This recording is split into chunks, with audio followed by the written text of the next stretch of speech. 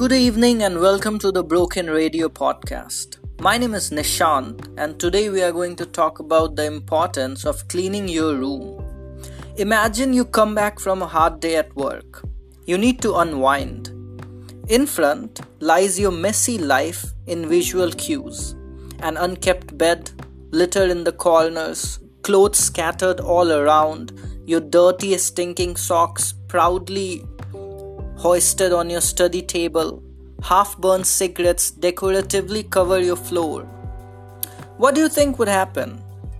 Do you think you can work on making your dreams come true in this god-awful setup?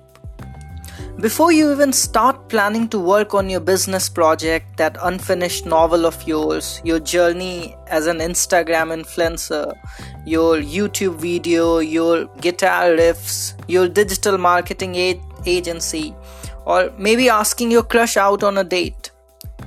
Clean your room, buddy. I meet countless youngsters who are self-driven and want to drive a positive change in the world. They are extremely radical in their thoughts and are aware what's wrong with the world.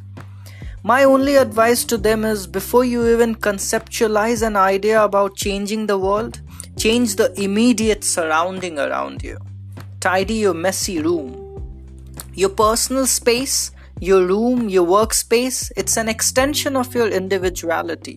It is your room and you are responsible for it, like you are responsible for your life.